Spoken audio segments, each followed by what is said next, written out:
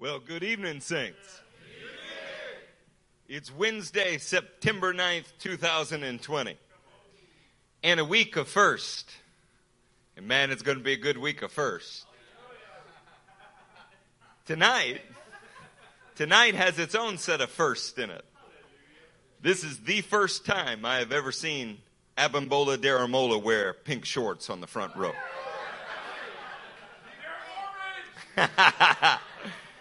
Don't believe that. Salmon is pink. Miss Jess has had a really good influence on Abimbola.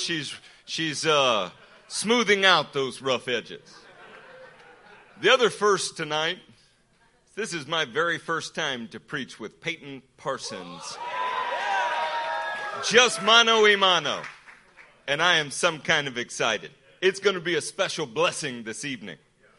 Payton and the brothers have written a song that perfectly captures some of the concepts that the Lord has been breathing into our congregation. We've been speaking of repentance and tabernacle prayer and movements like Jehu. They've all allowed us to grow in our understanding of the allotment and what we are destined for as a church. That was Sunday. We covered Golden Goral. This is Wednesday. And our title Wednesday is Until the End. We'll be focused on what it takes to complete all that the Lord has graciously placed before us. Amen? Amen. Church, are you ready to get into our text for the evening? Yeah. Who has their Bible? Why don't you open it to Luke 13, find verse 28, and you guys let me know when you're there.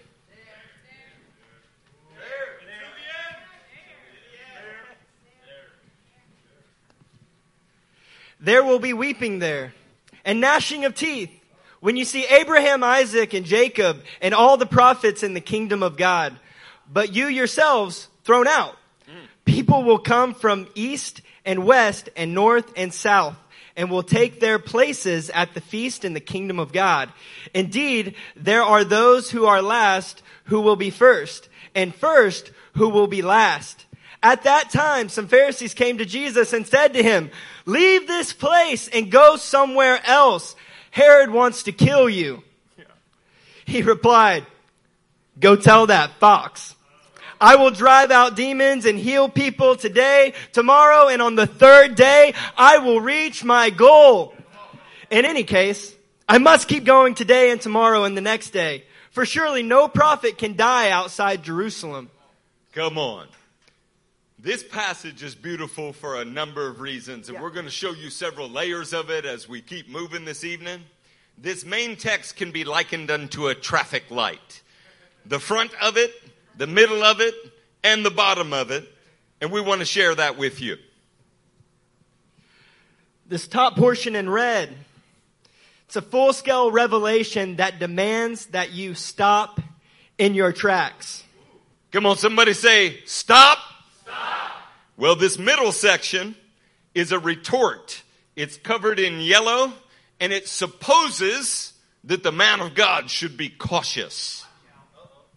The section in green is a supernatural, spirit-filled response. Our response to the cautious retort, rebuke, or rebuffing of the world is to go. Say go. Go. Press in. Press in. And press on. Press on. Till the end. Till the end. Look, we're going to go back through this passage a little bit, so if you didn't catch those markers, we're going to help you do it. Starting back at the 28th verse. There will be weeping there and gnashing of teeth when you see Abraham, Isaac, and Jacob and all the prophets in the kingdom of God, but you yourselves thrown out. People will come from the east, west, north, and south and take their places at the feast in the kingdom of God. Indeed, there are those who are last who will be first, and first who will be last. What a jaw-dropping, heart-stopping revelation that is. Can you imagine it being said, you yourselves will be thrown out? Would that stop you in your tracks? Yes. I'd tear my clothes, fall on the ground, and cover my head in dust. Yes. This brought immediately to my mind Revelation 20 and verse 11. I'm going to quote it for you. Then I saw a great white throne, and him who was seated on it. Earth and sky fled from his presence, and there was no place for them. If the earth and sky won't be able to stand up in the judgment of God, then neither will these men that Jesus is addressing. Men who suppose themselves to be in right standing with the Lord, but they lack the demonstrable actions associated with living in the kingdom. Man, that is terrifying. Terrifying. I want to read something else terrifying to you. Why don't we turn to Revelation 21 and find verse 8.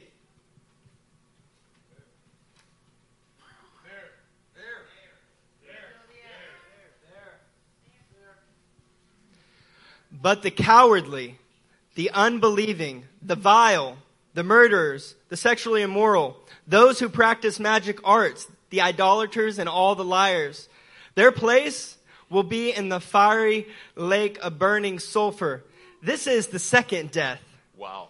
He's not just putting them in a grave. He's putting them in a fiery lake of sulfur, and that terrifies me. You see, no coward or unbelieving, or as opposed to an unbeliever, someone who doesn't believe there is a God. But there are unbelievers who are in the faith that live in faithlessness constantly. Idolaters who refuse to repent and do the works of God will have any place in the kingdom. Wow. Think through that for a minute. This passage is addressed to those who are leaders of the only nation that God claimed on earth. And in Revelation, he doesn't say unbelievers, and he doesn't say pagan cowards. Those who believe that they're in the kingdom but behave cowardly. Those who believe they're in the kingdom, they believe in Jesus, they say, but they act in an unbelieving manner. Is that a jaw-dropping revelation? Look, we feel the need to explain the stoplight again because I've driven with so many of you and you clearly don't know what they are. A stoplight is something that should cause you to slam on the brakes, like come to a complete and total stop. In fact, as a matter of law, it ought to cause you to rock back on your heels. All forward momentum stops. You ought to actually start going the other direction for a minute, or it's not a real stop. Can you see how Jesus' words might have caused that? Then he moves on to describe people coming from every direction of the globe and being seated with the courageous patriarchs who he calls prophets in the passage because they did the work of God. They saw what needed to be done, and through all of their weakness, they fought and they got it done. Listen, every tribe, every tongue, every nation will be included, but he says to these leaders, you yourselves will be thrown out. That is traffic stopping kind of speech, don't you think? It's sobering that he is throwing out the leaders, those presupposed as leaders, those who knew the things of God but did not do them. Wow. They will be left out, literally burned. I want to share another red light passage with you. And don't turn to it. I'll quote it to you because we read over this way too fast. And the thing about red light passages is they don't actually make us stop. We have to root that out this morning as we come across scriptures like Matthew 7:21. They're like those stop signs between the kibbutz and Fuerte. We treat them more like suggestions. You know, we give a courtesy glance and keep rolling. Today we want to come to full stop where the word does. Amen. Well, let's stop on this verse and take it in as I read it to you. Not everyone who says to me, Lord, Lord, will enter the kingdom of heaven, but only he who does the will of my Father who is in heaven. Oh, my friends, if that's not a red light kind of moment, I don't know what would be. Revelation that is real revelation, it always comes like that. It stops you in your tracks and makes you consider where you were at. Take notice. The same way that when a red light sneaks up on you and you're having trouble stopping before you get to the intersection, the first thing you do is look to see where the police are. Same exact way. We need to be looking to see where we're at in this moment.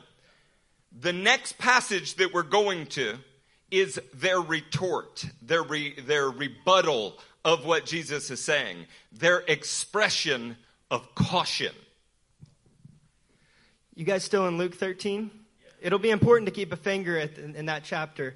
Verse 31. At that time, some Pharisees came to Jesus and said to him, "Leave this place and go somewhere else." Anywhere else. Just go. Anywhere else. Don't pay, just leave. Like, not only just leave, I want to send you off with a revelation. Yes. Hey, Herod wants to kill you. As soon as the revelation is clearly, vividly, victoriously expressed, cowardly caution is sure to follow. Ooh. This is what happened with the Pharisees. Look, Herod's family had been trying to kill Jesus since the visit of the Magi at his birth. Isn't it neat that they think they're really doing something here? It's a diversion from what he's just said to them.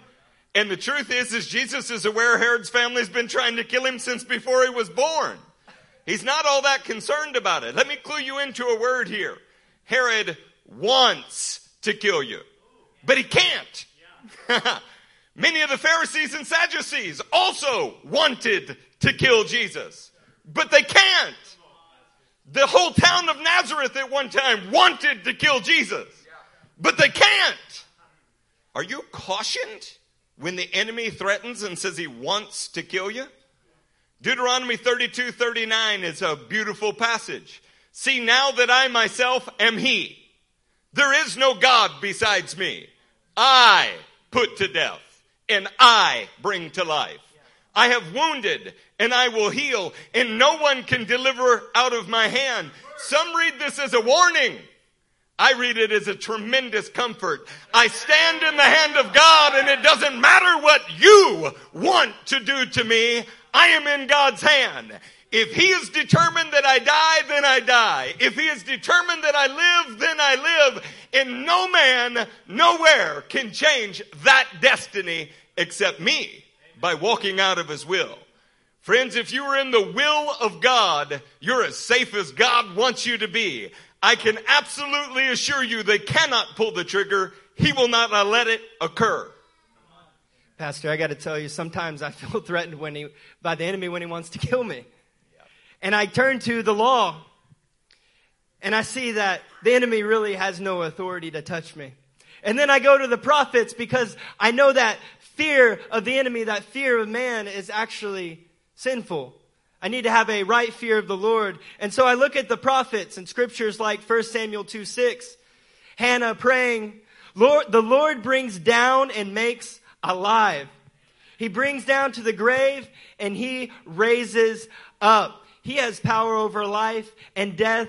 That's authority that the enemy has no business dealing with. He's all talk. He's all talk trying to threaten the sons of God to get them to be fearful.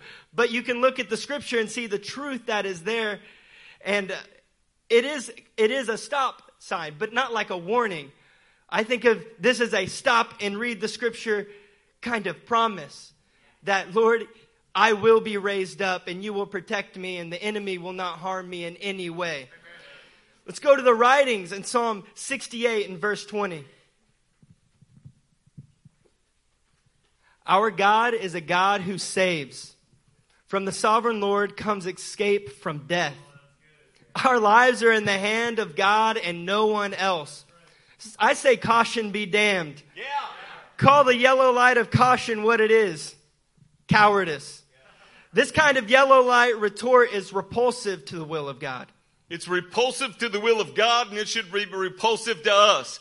Hey, Jesus, you preached a fantastic message, and I ignored the part that was about my sin. I really would like to see you put on a mask, man, because I'm concerned that you're going to hurt people with your speech. I want to focus on Jesus' response tonight, though, not the yellow light, and not even the red light. I want to look at how we respond when you drop a red light revelation and somebody says, caution, caution. It's not cowardice, it's just caution. Of course, it is a yellow light for a reason. Luke 13:32, one more time. Is that all right? Yeah. Look, I've told 2 untruths since I started. Can I get that straight? Number one, this will not be one more time. I'm going to read this many more times tonight. Number two, after deeply contemplating Abimbola shorts, they are orange and not pink. I want to clear the record there. Luke 13:32.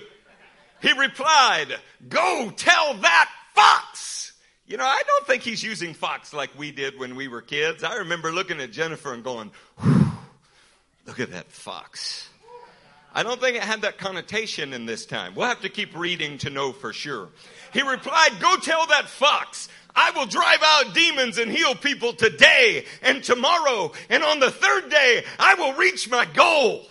In any case, I must keep going today and tomorrow and the next day. For surely no prophet can die outside Jerusalem." Come on. The green light of Jesus is amazing. This is the same Jesus who only 3 chapters earlier said to his followers, "Go out like sheep among wolves." Now he's telling men who don't have his courage to follow him. They don't have the courage to follow him. You go tell that fox, like a pretend little wolf, not even a real wolf, that Jesus himself still remains undeterred. That's green light kind of response right there. Amen. You know, foxes are kind of interesting. Yeah. There was a song that went around years ago. What does the fox say? I don't think anyone actually knows. According to Matthew 8:20 and Luke 9:58, they have dens. They have places of comfort and protection. Jesus had none. According to Psalm 63 and verse 10 and Song of Songs 2:15, they are destructive. They ruin things. Jesus repaired things. In Ezekiel, they are likened to false prophets. They lie. Jesus was a real prophet and only lived in the truth. The reason no one knows what the fox say is because they produce nothing. But the reason that the Lion of Judah can speak and it is eternal is because it produces the fruit that it says it will. You know, one of the best guitarists of all time sang a song about a foxy lady. And this just shows the extent to which we've drifted from biblical norms. Because if you listen to what Payton said, foxes tend towards places of comfort. Foxes are destructive. Foxes are like lying false prophets in the biblical narrative. So then what's the point of Jesus calling Herod a fox? The point is that Jesus was not cautioned by the cowardly retort. He considered the source, and he knew his Father held his life in good hands. When he said, "Go tell that fox," he meant that cunning coward that hides in a den who is having destructive behavior and is like a lying prophet, because that's what the word says about foxes. Which makes me repent for a third time. I'll find a new way to describe you from here on out. One sexy grandma. Let's look at our slide again and make sure we understand the flow of the passage so that we can hit some other things. The first part of the passage has to do with a rebuke. It's a revelation that Jesus gets that ought to stop you in your tracks. The middle part of the passage has everything to do with a cowardly retort that is meant at diversion from the heat of the red light revelation. And that third part in green is our go time statement. This is, we're going to go, we're going to get it done. You can't stop me. I love verse 32 because Jesus said, I have a goal. Jesus knew it would end in death, but definitely not before its time. They couldn't touch him a moment before his time came. And Jesus knew what he did today, that is in the present, and tomorrow, that is in the future, and the next day, the continuous nature of his actions. Go ahead. Consider what that means.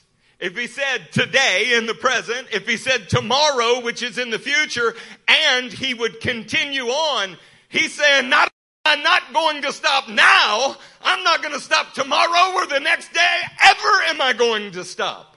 That is an attitude that is a green light kind of attitude. Would you like to see some other translations of this verse? Yes. Luke 13:32 is the ESV.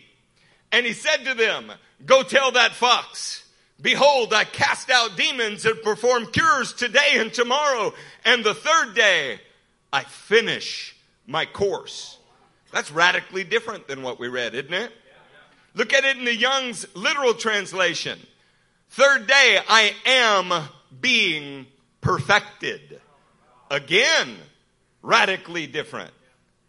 Then in the NASB, I reach my goal. That's very similar to the NIV, but do you notice that my is capitalized? There's an emphasis on that pronoun for a reason. We're going to go through some of this as we move on, but the reason these three translations are somewhat different is that the Greek word that they're derived from is multifaceted. It's rich, it's vivid, and it is powerful. I want to show it to you on this next slide. The lemma that is being translated here is teleo. Now, when I say teleo, you can also see a Strong's number there, 5048, and you can see it as it is conjugated in that sentence as well. But we don't want to bore you with that. Let's pull up the next slide. So here is the translation in the 2011 NIV, and it uses 8 concepts to translate teleo. Finish, finishing, reach my goal, over, fulfill, arrived at a goal, clear, perfect, complete. Are you guys getting the picture? Now you've been acquainted with another word from John 13 that we don't want you to confuse with this one. In John 13, where Jesus shows the full extent of his love, that word is teleos. It sounds so similar because they have a similar root. Almost everything that derives from this same root has something to do with a fullness, a completion, a perfection. You can see in that chart that the majority of uses are perfect and complete. Y'all tell me that you see that. So I want to run through some paraphrasing of Luke 13:32 based on what you now know. I finish my course in perfection and completion. I am being perfected and completed. I reach my perfect and my complete goal. You beginning to feel us here? In the next slide, you will see what the Bible translator calls senses. We don't want that up yet, though. The technical definition of run might be to ambulate rapidly. But the sense in which we use the word run, somebody say sense, might be something like this. Man, I've run myself ragged all day. Here, run is used in the sense of a variety of activities, not in its technical definition. Do you follow me with senses? We're now going to show you some of the senses in which teleo is used in. So we have this slide, senses of teleo. I'm going to start in the blue, and we're going to use this slide to help us paint a picture of the sense in which it is used in the scripture. To be perfected, to perfect, to be fully accomplished, to fully accomplish, to finish. Listen in on this. To complete one's mission. Finish the race. Come on, do we have your attention now? Friends, we have a revelation that demands that caution be thrown to the wind. We have a green light to respond by completing our mission and finishing the race. With that in mind, we're going to turn to John 4:34, and everybody say till the end when you get there. Till the end.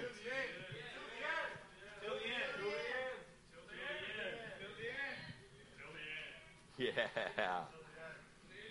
In John 4:34, my food, said Jesus, is to do the will of him who sent me and to finish his work, to teleo his work. Jesus found it edifying to teleo, finish the course, to be perfected, to reach the goal. That was like eating food to him, to be teleo. Nothing is better than fully accomplishing, finishing the perfect work of God, because you are perfected as you do it. You're perfected in the process. Is that good news? Let's go to Hebrews 2 and verse 10. And say till the end whenever you arrive there. May you be perfected in the process as you do it.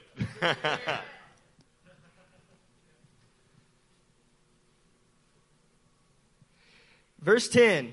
In bringing many sons and daughters to glory, it was fitting that God, for whom and through whom everything exists, should make the pioneer of their salvation perfect through what he suffered.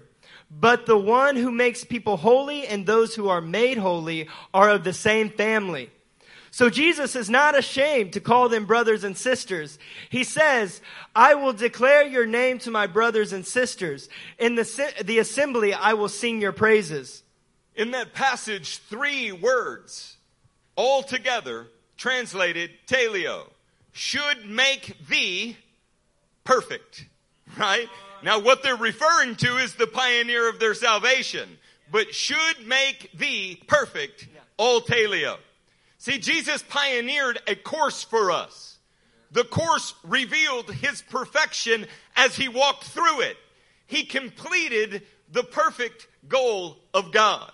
Each of us has a green light to respond by throwing caution to the wind, embracing the same kind of course Jesus did. Yeah. We should see ourselves as being perfected in the process. We will reach this goal. And we will be declared, as Hebrews says, in the heavenly assembly by Jesus himself.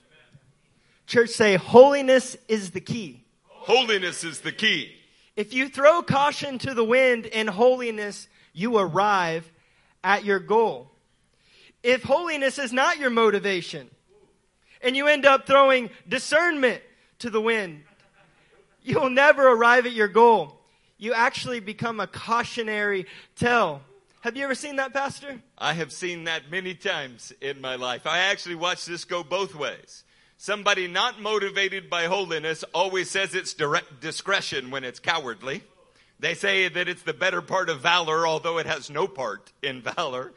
And then when somebody is full of macho bravado and just throws discernment to the wind, they also blame it on holiness. Look, the actions of God must derive from God. Who told Jesus to press on? His Father did. So he couldn't be deterred by mortal threats. We need to determine what God has said to us, about us, and wants to say through us, and be undeterred in every way. You have a green light to throw caution to the wind. You have to press on till the very end. I want to show it to you in Hebrews 10. Is that okay? Yes. Hebrews 10 in verse 1. The law is only a shadow of the good things that are coming, not the reality themselves.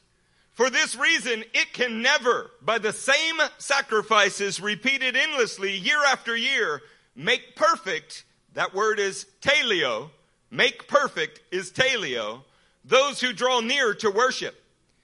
Can we draw you to a serious truth here? You might not like what I'm about to say, but I'm going to go on till the end no matter what. Watching something innocent die, that's a teacher, but it's not a perfecter. It makes an impact on you. Your heart hurts. You know something should be done, but if you don't do anything, no perfection comes from it. So, okay, well, that's the law. No, even knowing that Jesus was innocent and that he died for you, that teaches you, but it doesn't perfect you. That's half the problem with preaching these days, is you think if you know Jesus died for you that perfects you. It doesn't. It teaches you. Something else has to happen for you to be perfected. So just knowing that Jesus died on a cross is not enough. He's called us to join him in that suffering. Oh, come on. That course of joining Christ in his sufferings is the course, is the path that allows us to end up in completion, in wholeness, in perfection. And I can tell you tonight, I want to walk that course more than ever. Church, you have a green light to pursue that. You can throw caution to the wind in holiness and pursue the sufferings of Christ with your whole being.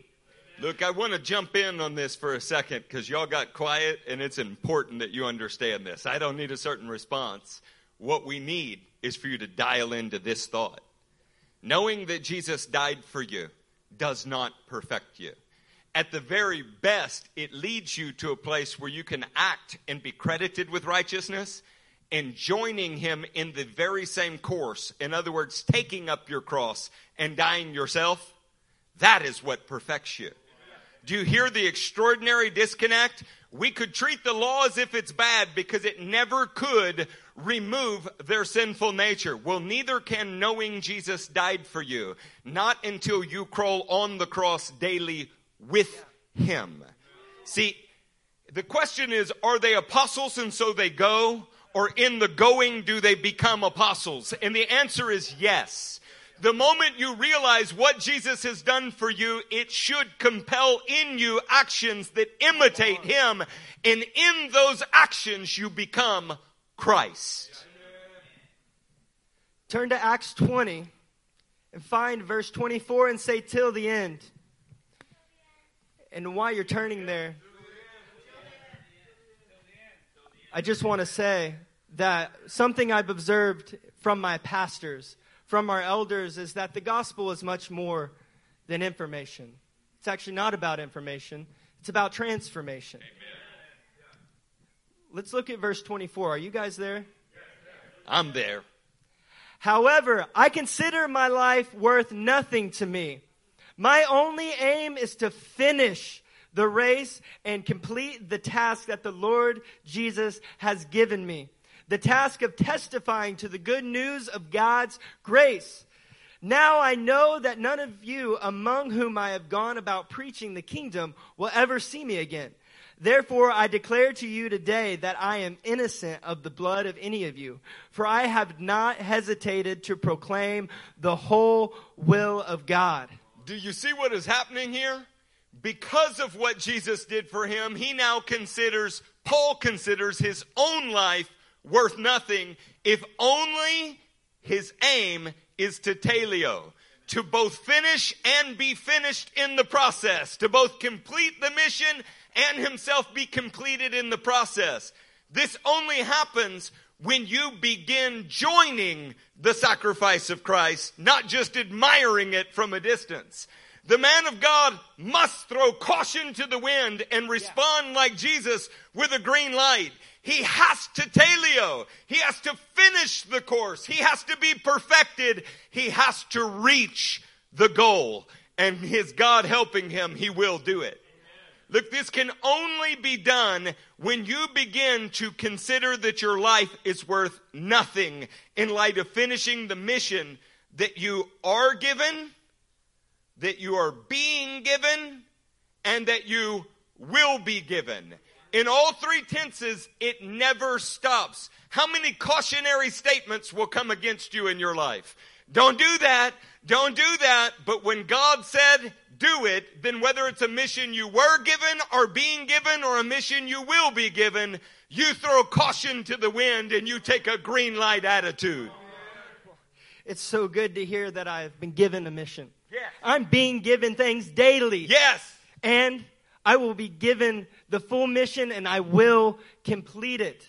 Amen. Church, turn to Philippians 3 and find verse 12. Till the end. Till the end.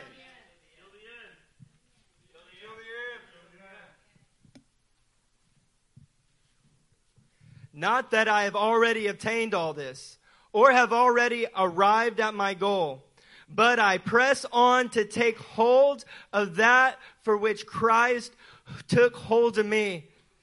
When the scripture says press on, I say, man, I got a green light. It's time to charge into everything that Christ has called me forward into. Look, I have a mission. I'm being given a mission. And I will complete that mission. And one of the exciting things about studying teleo is that you can find it in both testaments. Oh, you know, that's true, and we're going to look at it in the LXX in just a minute. I want to draw your attention back to a thought, though. In Philippians 3:12, when he said, not that I've already obtained all this or have already arrived at my goal. You might be surprised to know arrived at my goal is teleo. We place the emphasis on press on because we need to. But the point is Paul, because he had not yet completed his mission, Christ was not fully complete in him. The two go hand in hand. When you walk in obedience, more of that obedience is now living in you. Teleo is the goal, friends, and we're on our way to it, but you're going to have to press on. You got a green light to press on. Do you want to? Yeah.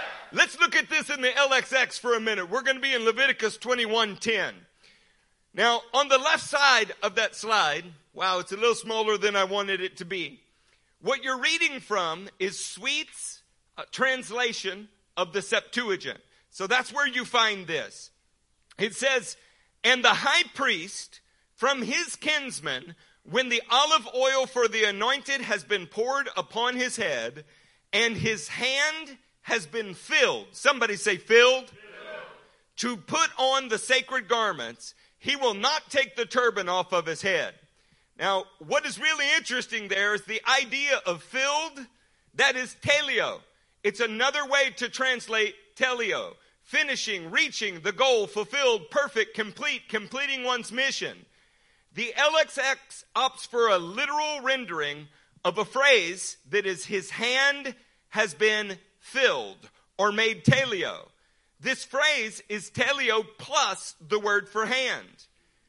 See, when you've thrown caution to the wind and you must complete your course, the Bible views your hand as being teleo, filled, completed, perfect. Your hand has arrived at the goal. And you can now put on your sacred garments. Come on, somebody say that's good. That's good. Church, let's look to the right hand of the screen in the NIV.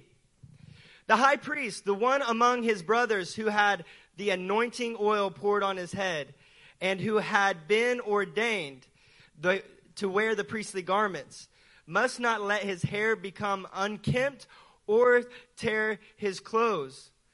Notice the Strong's number, 4390, the word maleh-yad. Say maleh-yad with me. Maleh-yad. Look, the NIV is derived from the corresponding Hebrew phrase, maleh-yad, that you see here. Your hand has been filled, replenished, completed. In other words, your tasks are ordained. Is that good to hear? This is always true now. In the task we are doing, we get to put on priestly garments. It's always true in the future when, because of the ordained task we have been given to do, we will put on heavenly bodies. Do you guys see that? We are being given priestly garments now, but in no means is it complete, but the Lord will complete it. And I long for that day that I wear that priestly, heavenly garment. See, when you set out with a green light and you throw caution to the wind and you're attempting to do what God has said to do, in one sense you haven't completed it yet. In another sense, your hand is full of that completion. Your hands and your feet are working in an ordained way, and God is able to perform what He has promised. He's able to complete what He has begun in you. But it requires you to set out throwing caution to the wind, and then He completes in you what you are still completing on earth for Him. Somebody say amen. Amen. Let's go to 2 Samuel 22:26 so that you have a prophet passage. When we're looking at this passage, I'm going to read from the left side of the screen. You might not recognize this at first. It comes from 2 Kings 26:26 in the LXX. With devotion, you will be declared devout. And with a complete man, you will be complete. The phrase you will be complete is teleo. Now, most of us wouldn't recognize the LXX here. Now, we wouldn't recognize it for two reasons. The first is it calls 2 Samuel 2 Kingdoms. And the second reason is the wording is so unfamiliar. I mean, to be honest, if I texted you that without a reference, would you know it was even in the Bible? It chose to emphasize that a man who is himself being completed, he sees God as having finished or reached the goal, fulfilled, perfected, or completed the mission that God designed for that man. In other words, the LXX is emphasizing that as you become a complete man, you notice that God is teleo and he's caused it to occur inside of you. Wow. This passage is familiar. So let's look at it in the Hebrew. To the faithful, you show yourself faithful. To the blameless, you show yourself blameless. Look, it emphasizes that a faithful man will see God as tamam, having brought an event or activity to its successful end. God's working is blameless and perfect in the man. You see, when you hear yourselves blameless, you think I didn't do anything wrong. That's a bad emphasis. This is, I set out to do it right, and he did what was right inside of me along the way. That's teleo, friends. Let's pull up that next slide. This is 2 Chronicles 8:16. And I'm going to be on the left side of the screen reading from the NASB. Thus, all the work of Solomon was carried out from the day of the foundation of the house of the Lord, and until it was finished. So the house of the Lord was completed. This is the Hebrew word shalim. It may call to mind the word shalom. And we placed the NASB on the left, as I told you earlier, but notice that carried out all of the work until it was finished. But then it's said to be completed. Do you guys see that? It's not meant to be redundant. The work was finished and then declared to be shalim, fully and richly accomplished. He finished the work, and then the Lord completed the work. Could we all use that in our lives? Yes. I want to read to you the right side of the screen for a second. This is from the Septuagint, same passage. All the labor was prepared from the day it was laid until Solomon teleo the house of the Lord. See, the LXX picks up on this concept. Not that work was not done in two ways, but it's not a redundant statement. It says the labor was prepared until Solomon teleo the house of the Lord. Here would be the meaning. Solomon finished it, but he also perfected it, fulfilled it, reached the goal. He completed his mission, not just his work. The truth is that in the process of finishing the course that God lays out for you, you are perfected along that course. In pursuing God's goal begins to merge with your goal, and you have one goal. You are doing his work on earth, and he is doing his work in you. You have set out after his goal, and your goal has become his, and vice versa. Now, we want you to reflect on that for a minute. We wanted to preach a 43-minute message, and we have nailed it. But it's not over. We have a song for you while you're reflecting on that, and then we're going to come back and circle back to Luke 13 and close in Luke 13. We're asking you to stay seated during the song. We're asking you to stay engaged during the song to the extent that you are thinking about the words. The song is tonight a part of the sermon, and it's called Till the End.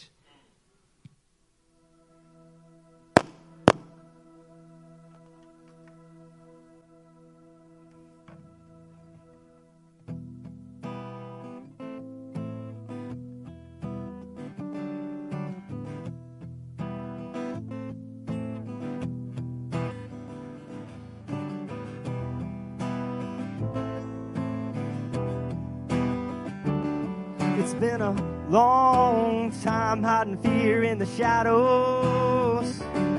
It's time to get down, dirty up my knees in the battle. Oh, come on, round up the men, make the gates of hell rattle. Oh, our flesh is tattered and our bones are shattered, but it doesn't matter 'cause we're moving forward. Call 'em out, let's go. Call 'em out, let's go. Oh, my hands will raise the dead. resurrection through the blood we shed. The only way I'm leaving is dead. That's the weight of his blood he shed. When we go, we will win. We've got that power to beat sin.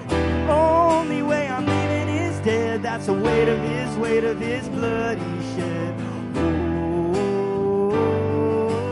Oh, the blood he shed. Oh,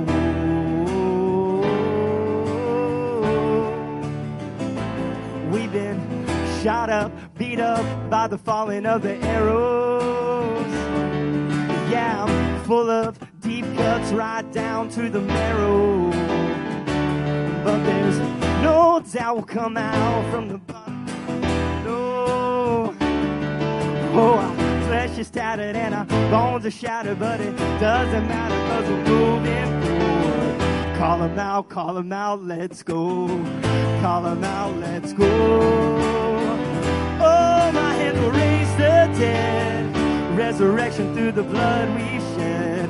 The only way I'm leaving is dead. That's the weight of his blood he shed. When we go, we will win. We've got that power to be in. The only way I'm leaving is dead. That's the weight of his blood he shed. Oh, the blood he shed.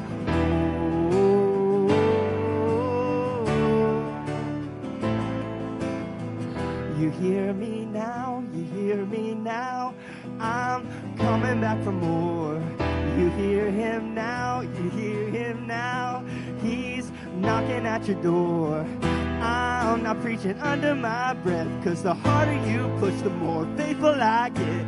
I'm not shaking when the earth starts quaking. Got the Lord's foundation with the power over Satan and oh, my hands will raise the dead.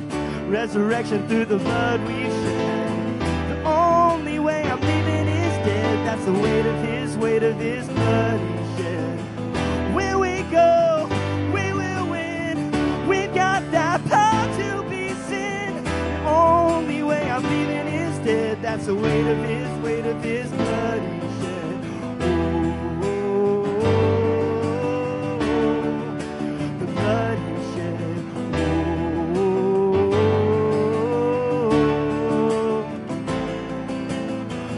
Oh, into the battle we're led. We're determined with our odds ahead.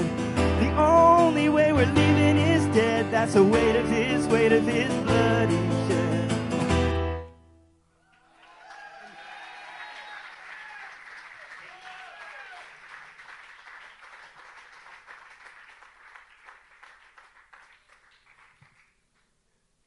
I love the song. Jesus loves the song.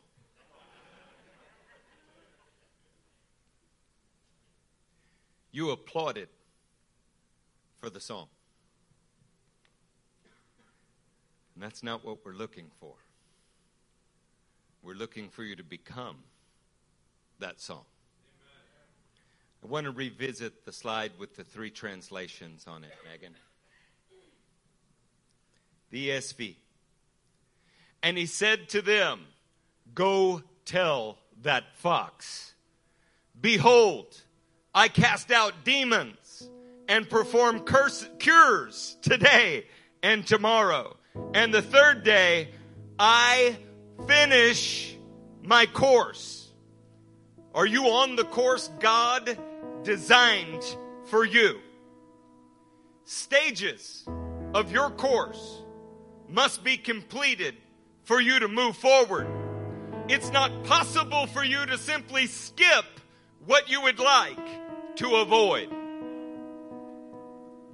You have a green light, church, to throw caution to the wind and complete your course today, tomorrow, till the end. Let's read it in the Young's Literal. And he said to them, having gone, say to this fox, lo, I cast forth demons and perfect cures today, tomorrow, and the third day I am being perfected. My question to you is, are you being perfected? You must press in to the ever-increasing holiness. We have to press in, church. The song really wasn't written for applause. It was to bring about a reality of what it takes to press in, to be holy. Flesh that's tattered, bones that are shattered. It doesn't matter because I'm going to move forward today, tomorrow, till the very end. You have a green light to throw caution to the wind, to embrace the process of perfection. You can start today. You can continue it tomorrow. You must continue it to the end. Look at the Nasby. And he said to them, go tell that fox, behold, I cast out demons and perform cures today and tomorrow, and the third day I reach my goal. Is it the goal of your life to truly have God's goal as the entirety of your life? You must reach God's goal. It has to become something you could say, God's goal is now with a capital M, my goal.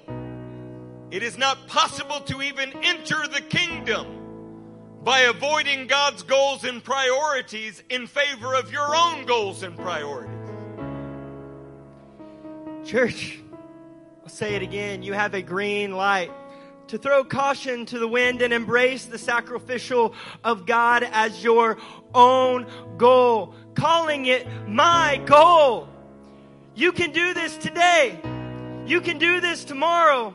And you must do this till the end. I don't know what you heard tonight, but I hope that you walked away from studying Telios that the work isn't completed, but He will complete it. He will put those garments in your hands tonight. And if you will do something with them, they will produce a complete, finished work. You got to press in with a green light. You have to put your hands out there to the work so that God can ordain the hands for the work. Nothing happens from sitting at the red light. And nothing happens from avoiding the intersection in a yellow light. It's green light time, friends. We're going to embrace the course God has laid out for us. We're going to embrace the process that also perfects us as we move forward. And tonight, God's goal becomes my goal. We're going to put Philippians 1:6 on the screen as you stand to your feet. And this time, you get to join us in that song. We'll put the lyrics on the screen, and we want them to become the cry of your heart as you join us in this endeavor. Being confident of this, that He who began a good work in you will carry it on to completion until the day of Christ Jesus. He is faithful to begin in you if you are faithful to begin in Him. Both processes have to go on together. As you press in with a green light, caution to the wind towards that goal, He presses into you to turn you into what He is. That's what this church is learning. We're going to join together in worship. We're going to sing that song together with lyrics on the screen. And when the song is done, we're asking you to hit your knees and make good on your commitment so that you're not guilty of a flashing red light.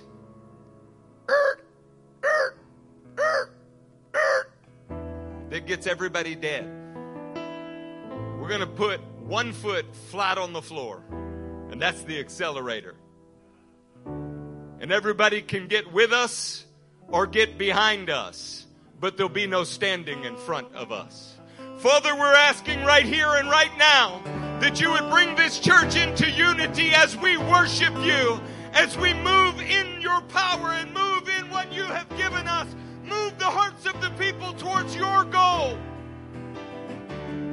It's been a long